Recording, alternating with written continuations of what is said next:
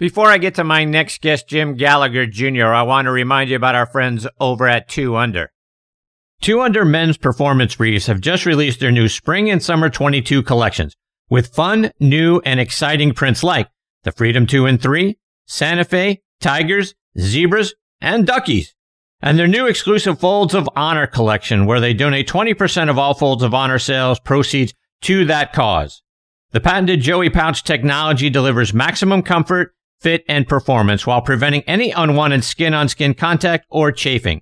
Good for anything from the golf course, to the boardroom, to the bedroom. You can find these 2 Under performance briefs in over 4,000 golf pro shops nationwide, all Shield Sports stores, all PGA Tour superstores, Golf Galaxy, Dillard's, and other fine retailers near you. You can also order them online at 2under.com. That's the number 2, UNDR.com. 2 Under, performance in your pants. Use code NEXTT20, that's NXTTEE20, for a 20% discount on the 2 Under website. All right, now joining me is Jim Gallagher Jr. Let me remind you about some background on Jim. He's from Johnstown, Pennsylvania, just down the road from my hometown of Pittsburgh, but grew up over in Indiana. Played his college golf at the University of Tennessee, where he is the most decorated player in UT men's golf history. He led it all 4 years from 1980 to 1983. He was named the Volunteers Rookie of the Year in 1980, and he helped them win their very first SEC championship that season. Jim tied for 5th in that SEC championship tournament. In 1981, he won the Eastern Kentucky Invitational. He was named All-American in 1982 and All-SEC in 1980 and 82. In 1982, he also won the Indiana Amateur and was named the team MVP. 1983 was a big season. He repeated as the Indiana Amateur champion and added wins at the Indiana Open and Wildcat Invitational. Plus, he was presented with the team's Leadership Award. He played in the NCAA tournament in 1980, 81, and 82 and helped the Vols to a 6th, 7th, and 21st place finishes. He was inducted into the Tennessee Sports Hall of Fame in 1995. He turned pro in 1983 and joined the PGA Tour in 1984. He won 5 times out on the regular tour at the 1990 Greater Milwaukee Open, twice in 93 at the Anheuser-Busch Classic and the Tour Championship, which was played that year out at the Olympic Club. He won twice again in 1995 at the Greater Greensboro Open and the FedEx St. Jude Classic. He was a member of the victorious 1993 Ryder Cup and 94 President's Cup teams. He spent time as an analyst over on the Golf Channel. He's played some out on the Champions Tour, and I'm thrilled he is with me tonight here on Next on the Tee. Hey, Jim, how are you, my friend? Thanks for coming on the show. I'm doing great. I actually drove my daughter over to a Justin Bieber concert in Atlanta, so I'm sitting here waiting for them to get back, so I was not going to that. I'm a little too old for Justin Bieber. Jim, I want to start our time tonight going back to the beginning because your father was a 50-year member of the PGA and president of the PGA 3 times, plus a PGA Professional of the Year in 73 and 78. Talk about growing up with a father who was so well respected in the game. Yeah, it was so cool. My dad actually, when I was born in Johnstown, as you mentioned, and we moved when I was a month old, but he actually caddied at Sunnyhanna, where they have a Sunnyhanna Amateur, and that's kind of how he got his start into golf. Worked in the steel mills and painted railroad cars. Figured he didn't want to do that, and we moved to Indiana with a month old, and he didn't make very much money as an assistant. 3 years later, became the head pro at Mashingo Misha in Marion, Indiana, and he was there 45 plus years. And he was just one of those hard-working pros. He believed in service. And it's amazing when you think of a guy that did the things, like you said, president of the PGA. He did all the things that you wanted to master yourself at or model yourself as a club pro, and he was it. And he loved the PGA. That was his favorite organization to be part of. He was so proud of that. And I think that's probably why when people ask me what major I would have wanted to win, it was PGA, because of my dad.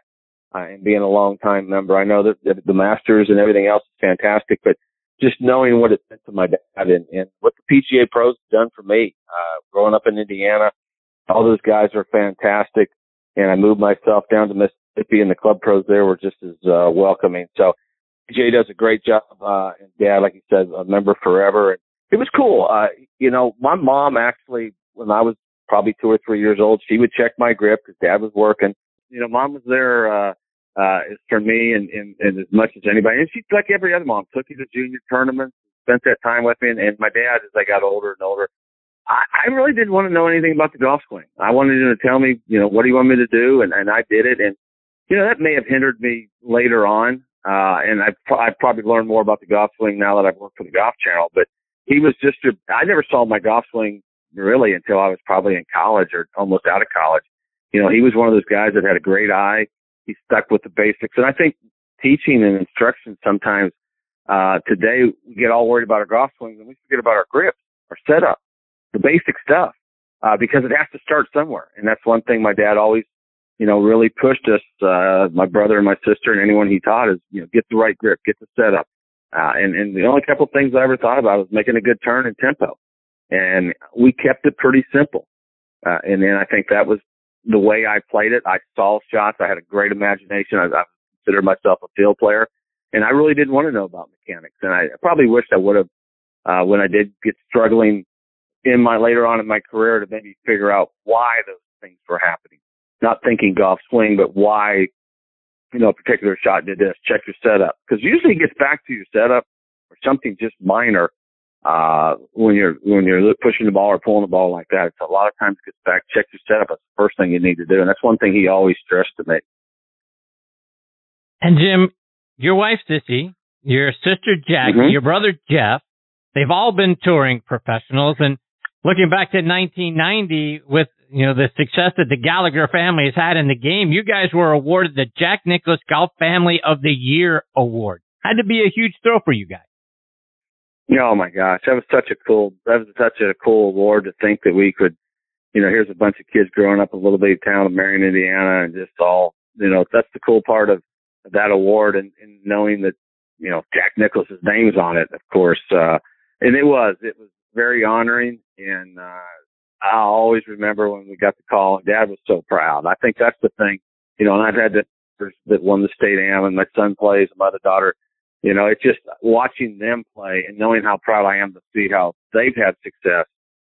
I can't imagine what my dad and mom were thinking. Here's some people who grew up in Johnstown, Pennsylvania, steel mill town, and moved to Indiana on basically an ad he saw in a magazine for an assistant pros job.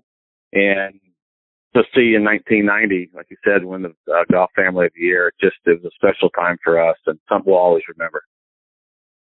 And Jim, as a kid growing up in Indiana, how did you go from there to playing your college golf at Tennessee?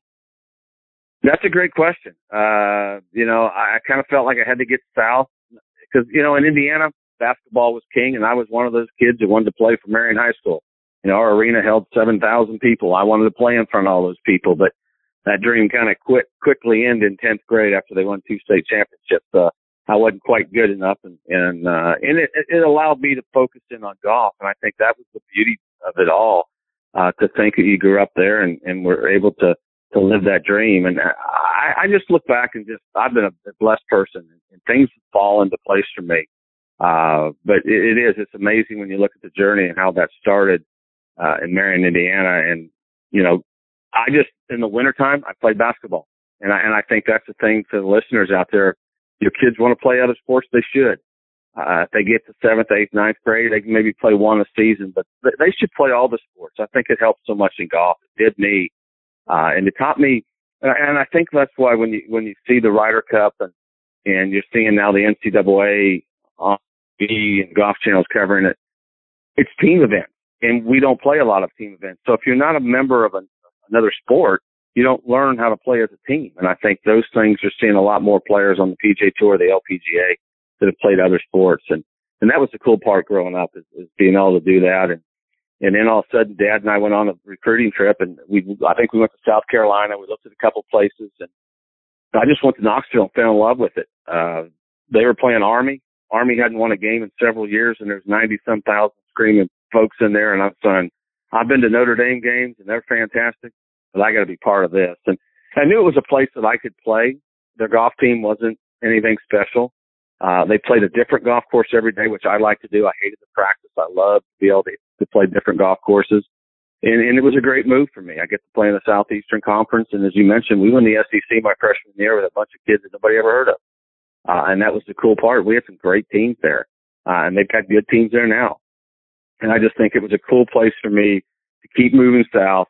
And I had to learn how to play on Bermuda. I hadn't played on Bermuda much, and that was a big change for me as well. But it was 4 years. I'll always remember. It was fun.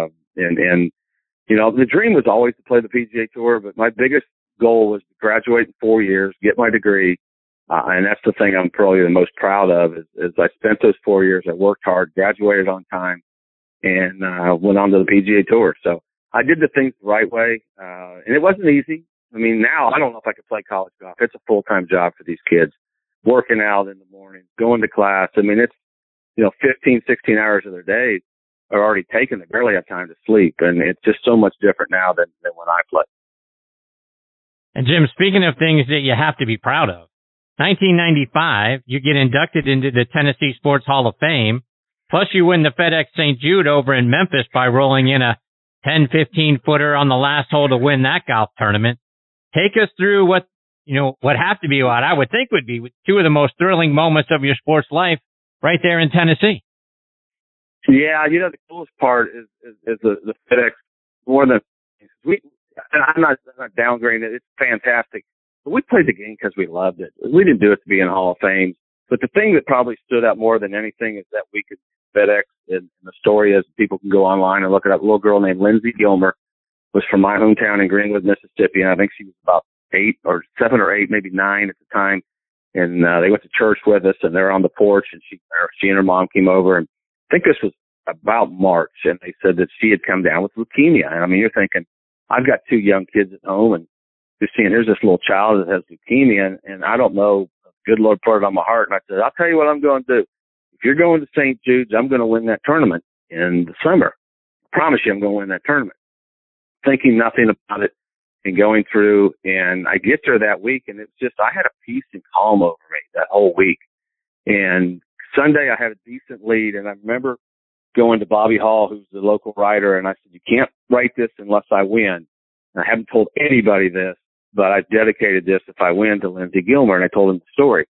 And I had a pretty good lead going the back 9, and I made, I think I made double at 12, bogey 13, and I'm leaking oil so bad. And I'm just like, dude, if you blow this for this little girl, you know, and on and on and on. I finally settled myself down. And when I made that putt, about 10 feet on the last hole, ran around, I was so excited. I high five. And I got to the ceremony, and I'm just bawling, and everybody's looking at me like, why are you crying? And then I told the story. So it was a very special moment for me, only 2 hours from where I've lived for, you know, over half my life. And to win there in the state of Tennessee, where I, you know, went to school on the other side of the state, but to win that and that little girl who's now doing great, got 2 kids, is doing fantastic. And the neat part of the end of that story is that fall when they told her she was in remission, Disney World, PGA Tour, we hosted PGA Tour inside the PGA Tour from Disney World, and they flew them down, and they took their whole family for that trip. So wow. That was the coolest part of that whole story. And if you go on, it's online, you can find it, and it tells that story, and it'll make you cry. I mean, I got kind of up here just talking about it. And she's in her 30s and doing fantastic. And that's the great thing about St. Jude Hospital right there 2 hours from where I live, the great stories that come out of that. But that to me was as much memorable. And that was my last win. And it, you know, everybody says, wasn't it awesome? And it was. And I remember, you know, so what'd you do after you ate? I said, well, the kids and I went to the drive-thru. They wanted chicken nuggets. We got a hamburger and we drove home. That was our celebration. You know, and then, you know, the next week we're going off to the next tournament. But it was just so cool. And I get chills thinking about it. Anytime, and I haven't really got to call the tournament much there, but when I do walk on that 18th green, I just have that memory of me making that putt. And I just see it over and over and over in my brain. And it's just things like that, all that hard work that you put in and the time when you're wondering, is it really worth it? You know, putting in this time as a kid and putting this time in college, and it pays off on something like that. And then to touch somebody's heart like that, not that I had the power, that had nothing to do with me. The good Lord blessed, you know, me with the talent to be able to pull that off, and it just turned out to be a great story. But what a cool ending for me. Yeah, what a fantastic story. Jim, just a couple more before I let you go, and I want to go back to your win at the Tour Championship in '93. It was played that year at the Olympic Club. You opened the tournament by setting the course record, shooting 63, and That's an incredibly difficult golf course to go shoot 63 on. What do you remember about that round? The funny thing about that, I played in the USAM, I think it was 1980, and I shot 87 on that same golf course. I think it was my sophomore year in college, and I almost quit golf over it. And I got there, and I remember walking in there thinking, God, this is the hardest golf course I ever played in my life. And I think I bogeyed maybe 11 or 12. I think it was 12 I made bogey. And I got in there, I was just kind of in that, as they said, the zone. I'm playing with Gil Morgan, and the thing I know, I walk in and I just shot 63. I mean, I couldn't have gone out there with 2 golf balls and played best ball and shot 63. But it was just so cool to do that. And I walked in the media room and I said, well, I've improved, 24 shots from my last time I played here. Of course, I had to go back and look at it. But, sitting there on 18, I'll never forget, we were sitting there behind the green and Greg Norman's in the fairway and he hits it over the green. And I'm thinking to myself, there's no way he can get it up and down. And he didn't. And I ended up winning the tournament. And my wife was home pregnant with my son, Thomas. And my oldest daughter, I think, was 2 at the time. And I remember standing there and I saw the video. And Judy Rankin actually interviewed me after, who I just love Judy Rankin.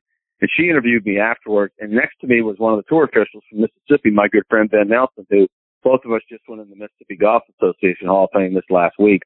And I got nobody to hug, so I hugged Ben on national TV. And it was like, well, Ben, I'm going to hug you on anybody else. So we hugged and whatever.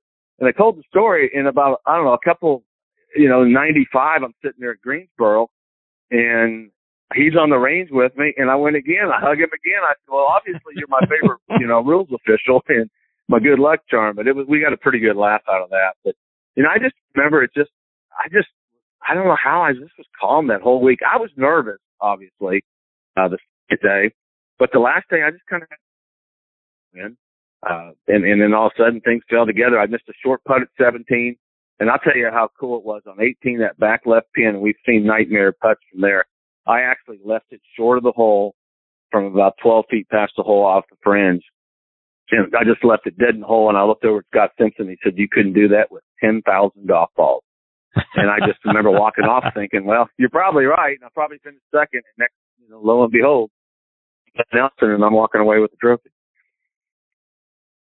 Jim, I want to get your memories also from the Ryder Cup experience in '93. You go 2-1 that week, including beating Seve in the singles 3-2 on the final day. You guys had actually trailed by a point going into those singles matches on Sunday. Talk about what it was like for you being in that Ryder Cup and then getting the draw to face Seve in the singles. Well, I had Tom Watson as a captain, which was just, I was always a big fan of Tom. I'm still a big fan of Tom. He was just a total gentleman. And I just remember the whole week. I remember going over and making the team and getting on that plane and thinking, this is really cool. We walk out. And I remember, like John said, they play the national anthem, and I'm going like, oh, my gosh, what did I just get myself into? What am I doing here? And I just remember the first match, we lose on the last hole. And in the second match in the afternoon, match, the second day we win. And, we're behind. And we go in that night, and Tom says that I'm supposed to play Sam Torrance, and he says he's maybe not going to play. And somebody's name has to go in the hat or the envelope. And he said that Lanny's name went in the envelope, but I didn't know what that meant. And what it meant, if somebody would get hurt in the head-to-head of the singles, that name would then draw the person that was hurt, and the other person would play who they were playing. So they switched. I didn't know till that morning. I know that's confusing, but I didn't know that morning I was playing Seve until we were sitting in the church service on 18 green with Tom and Christy Kite. And I'm telling Tom, I said, I can't wait. I hope I get to play Seve. I hope Sam can't play. I want to play Seve. The little man gets on his ladder, walks up there, and puts my name up against Seve. And Tom looks at me and goes, well, you got what you wanted. I go, yep. And I didn't have time to be nervous. I really didn't. And nobody expected me to win. I felt like it could only help me. And I remember just before I walked to the first tee, Maria Floyd, Raymond's wife, walked up to me and she grabbed me by the shirt. She goes, Jim Gallagher, I just bet $100 you're going to beat Seve. Don't let me down. And I was more nervous to let Maria down than to lose to Seve. And I was just like, oh, no, I can't lose to this. And I remember hitting the tee shot at one and walking down the tee, and I heard Bernard Gallagher telling Seve, you're beating 7-5. And I turned around to Tom and Lanny, and I said, I'm going to whoop his butt. He's going down today. And it took the nerves away. And I just had a sense of peace. I really did the whole day. he could not have been nothing but a gentleman. He was perfect to play with. I was always a fan. Always had respect for him. Everybody always said, did he try anything? No. Seve was a true gentleman. And I remember him having a tear in his eye when, I beat him. It just meant so much to him. And I thought to myself, I just beat arguably the greatest Ryder Cup player in the history of the game. If I can do this, why can't I continue to play well? And it just took my confidence to an entire different level and probably put some pressure on myself too and expectations. And I think that's what I wasn't aware of. I wasn't as sharp at it and understanding what I knew now, because sometimes when I got struggling, oh yeah, you beat Seve, you're supposed to be playing at this level. And I think I struggled with that, even though I won a couple times in '95. Those things, those expectations had been me there towards the end. But man, it was a week I'll always remember. My mom and dad were there, my aunt and uncle were there, and to beat Seve Ballesteros. I mean, our team was the last to win in Europe in '93 for the Americans. But I think that's going to change. I think the American teams are getting stronger and stronger. Jim, before I let you go, let our listeners know, how can they stay up to date with the great things that you're doing now, whether they're following you online or it's on social media? Well, I actually have a podcast called Only One Shot Golf, and it's been cool. The book was written by VJ Trulio, who's the swing instructor at Old Waverly, and the book is based on what makes an elite golfer elite. He used half of the story of my life with my dad teaching me and combined it with what makes elite players in his opinion. And he's written several books, and he's a great instructor. And so we started doing this podcast called Only One Shot Golf. We've been doing it for about 2.5 years. I get college coaches, instructors, players, a bunch of my tour friends, and it's just fun to do that.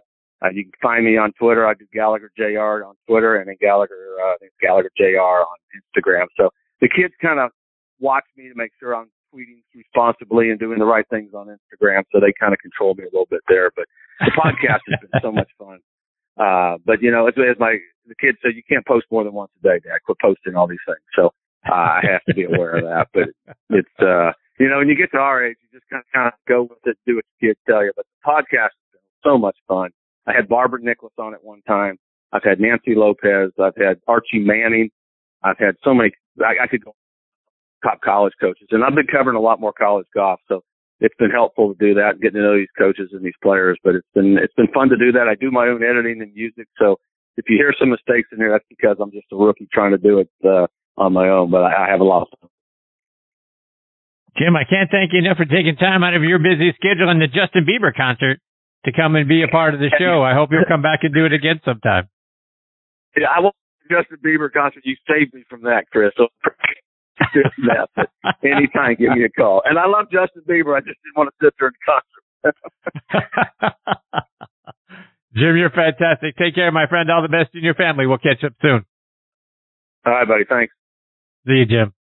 That's a great Jim Gallagher Jr. So many great stories. And I tell you what, that FedEx St. Jude one, it gets you choked up just hearing what that was like. And I am going to certainly go back and read a little bit more of the detail, but what a tremendous thing to promise a little girl with leukemia that you're going to come win that golf tournament for her, and then pull it off. That's legendary stuff right there, folks. And Jim's fantastic. I look forward to having him back on the show again soon.